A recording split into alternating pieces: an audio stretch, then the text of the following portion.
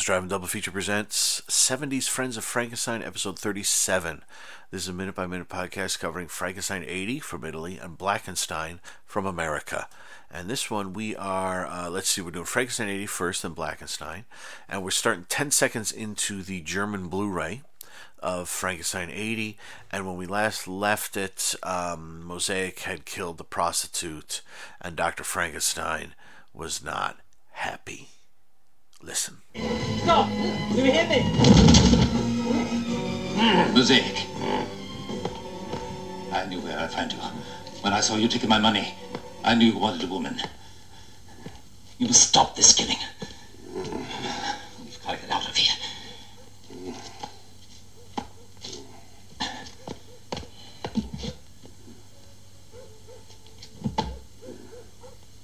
Hurry up now.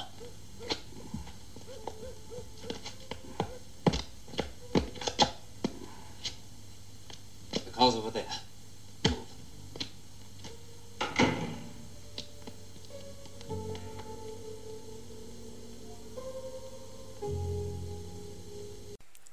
So this minute is mainly Dr. Frankenstein there putting a hat and the leather coat on the nude Mosaic and leading him out the door. He does say this killing must stop, which is good, because I thought he was going to be sort of dismissive of that. Wouldn't have mattered either way. Does Dr. Frankenstein give a crap what I think about his methods, his strange methods? Dr. Frankenstein, what are you doing? It's funny to think like Frankenstein, Dr. Frankenstein in Frankenstein 1931 was so, I was going to say wrought out. That's not quite the right word, but so disturbed by what had happened and so affected by what had happened that it's funny to think he's in the minority. I think the majority of the Dr. Frankensteins are like, well, what are you going to do? Let's try again. But it's nice to see him here, especially when he's such kind of a sleazy movie with such a sleazy monster and a sleazy Frankenstein. To have him go, okay, these killings must stop. These killings must stop. So I like that. I don't know if I get a kick out of that, but that's nice to see. I would like to see more of her apartment, because when he goes over to the hat rack, you sort of see into her, what I imagine is the shower, the bathroom area, and it looks very large and very tiled, almost like it's like some big industrial shower area or something like that. I don't know where they are. I mean, for all I know, this is a set that they built adjacent to the bathrooms or showers in the studio they were making it in, and they said just build it right up against the showers. If anyone needs to use the bathroom, they can go through our set, and it's 1973, so Fulci's going through there, and Argento's, Sergio Martino's going through there making Torso, and he's like, what are you guys doing? What movie are you making here? I was going to say, what did Argento make in 73? He was, his Western. Was he making his, I don't know what he was doing in 73. What did he do that House of Horror show? Was that 74?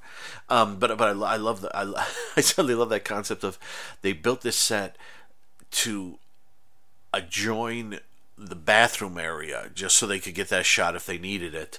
But then that meant that every other movie being made in the studio on that day just beep beep, oh gosh, okay, Mr. Martino just wants to pass through, oh, Mr. Fulci, he's got to use the can, he's going to need a few minutes, okay, just no one listen. I'm kidding Fulci.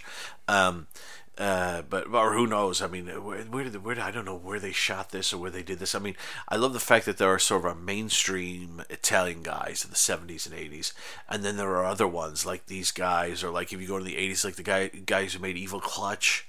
Where you're sort of like, who are these guys? Or maybe even like the early 90s, like Fatal Frames with Stella.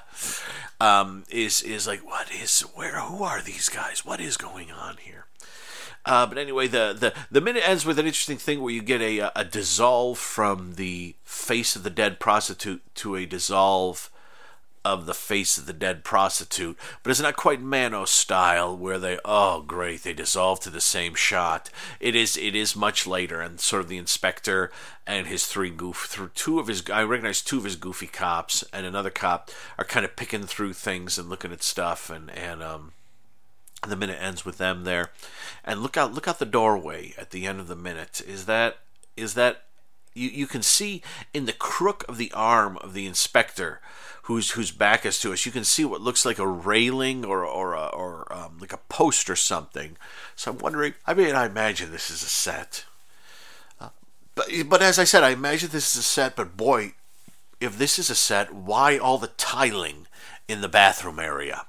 So maybe this is a room. I'd like to see when the next thing starts. This is Blu-ray, so there's every good chance when the inspector moves, if he moves and we can see out the door, we might be able to see whether or not that is outside or not. I would think it was a set because it's probably easier to light, and there do seem to be shadows kind of going everywhere here. So, but yeah, most of the minute is Dr. Frank taking Mosaic out, and there is a glorious moment where Mosaic is standing there nude and bloody, and Dr. Frank pops the hat on his head, and for a few minutes it's Dr. Frank dressed well with a coat over his arm, and the nude Mosaic standing there with the hat on. And all I could think is this was the putting on the Ritz scene that got cut out of Young Frankenstein. This is the scene. This is Gene Wilder's Dr. Frankenstein prepping the monster to go and do some putting on the Ritz. This is he liked to be free. The monster liked to be free. What a Schwanstucker, you know. So, but I there's something about it with the hat and that just makes me giggle.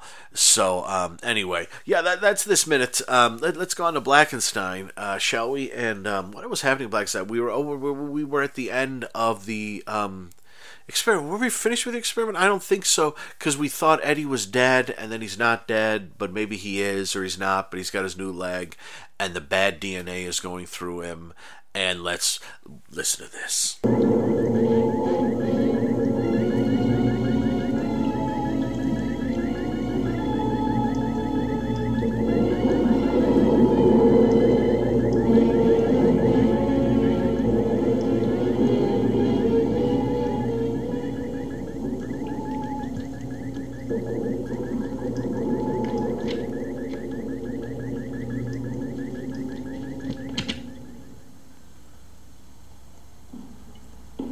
Well, Winifred, Eddie should be up and around today.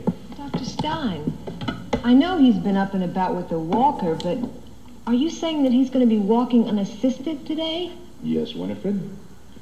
From this point on, with hard work, he should soon walk like any normal man. Oh, Doctor, that's wonderful.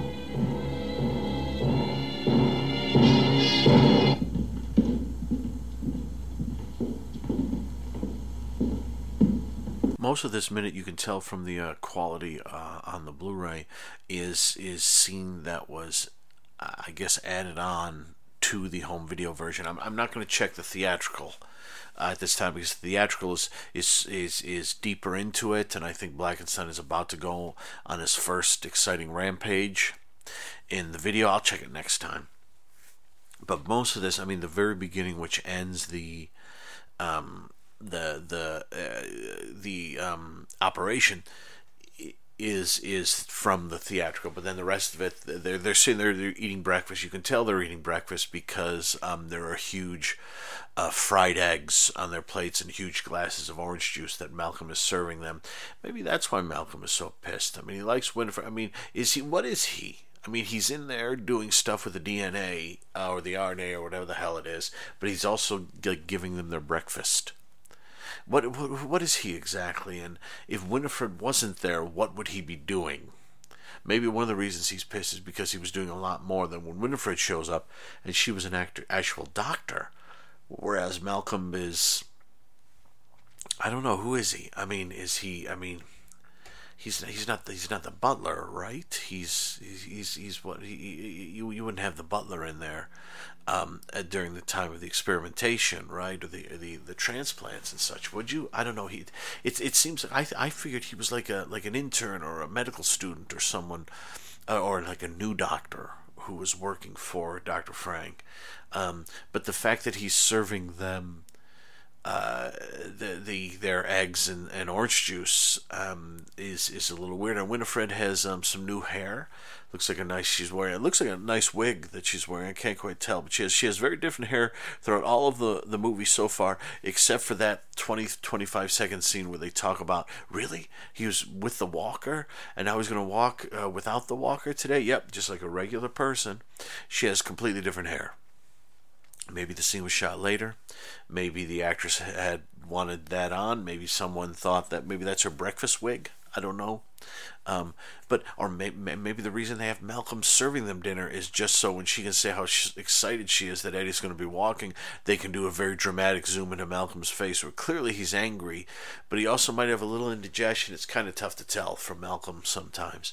And that's actually most of the minute is them sitting there getting... And it's funny because whenever it switches to the poorer quality, which means it was the home video version, I have a tougher time paying attention because I know that in general, not always, but in general, this scene may not have been in, I'll check next time, the theatrical. So, I mean, because I don't remember, like, seeing the theatrical, I don't remember there being any big deal about when he started walking or anything like that. So I think this is very specifically the scene they shot and they cut out of the theatrical that they jammed back into the video version.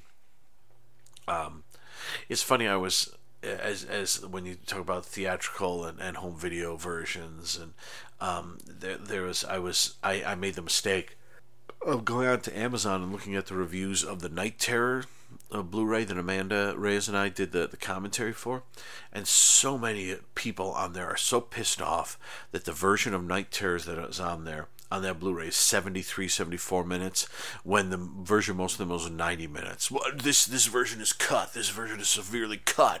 What's going on? They cut out the scene where the guy uses his voice box and sort of terrorizes a nurse. The woke brigade have really got into this and taken... And it's these stupid friggin' comments. And you want to say to these idiots, because we say it in the commentary, so pull your finger out. We say in the commentary that the 73-minute version is the original version. That's the version you would have originally seen.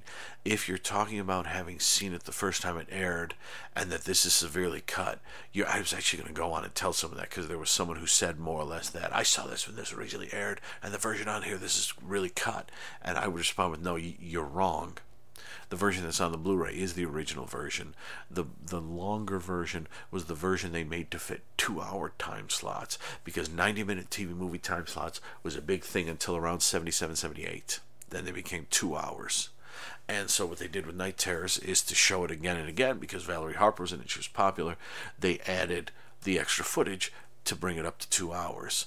So if you've seen Night Terrors and it's 90 minutes, that's the extended version for the syndicated, sort of, as it were, version. The 74-minute version is the correct, director's cut, as it were. And it was funny to read that, and it's funny to look at this too, like I'm looking at I still don't know why the home video version was extended like it was. I mean, I can't imagine, like, if someone spent the money to buy Blackenstein in the late 70s, early 80s on the media VHS, that they would have gone, oh my gosh, why is this only 78 minutes long? It should be longer. No, the movie is as long as it is, and these weird